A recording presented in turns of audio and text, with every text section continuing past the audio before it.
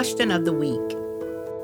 What do you do when someone who has hurt you does not apologize? I think one of the first things we have to do is to be willing to give up the need for an apology. It's wonderful if it comes, but it may not. Apologizing, asking forgiveness, being truly sorry requires an awareness that a person has done something wrong. And that requires a measure of reflection, introspection, honesty, self-awareness, intention, and a desire for healing and reconciliation. These days, it seems rare to hear anyone say, "I'm sorry," for anything. I made a mistake. I was wrong. I misjudged. I did it. We're far more apt to deflect, rationalize, justify, blame, point the finger, be the victim. Here's what I think.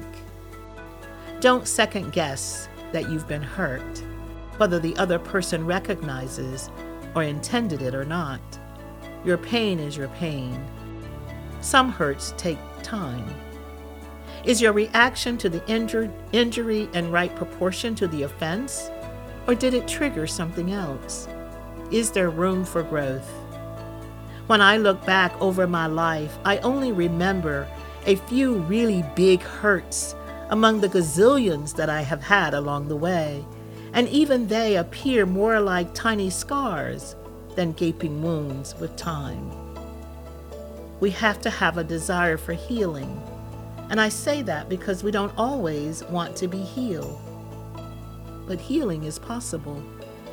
Transformation is possible. And then I think it would also be helpful to pay attention to the wounds that we might cause. And we all do sometimes, intended or not.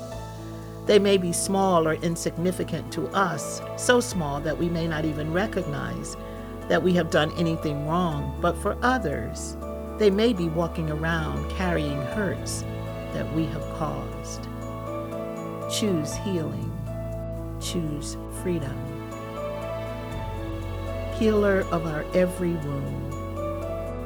Be our comfort and our guide. Help us to admit when we are wrong and to forgive.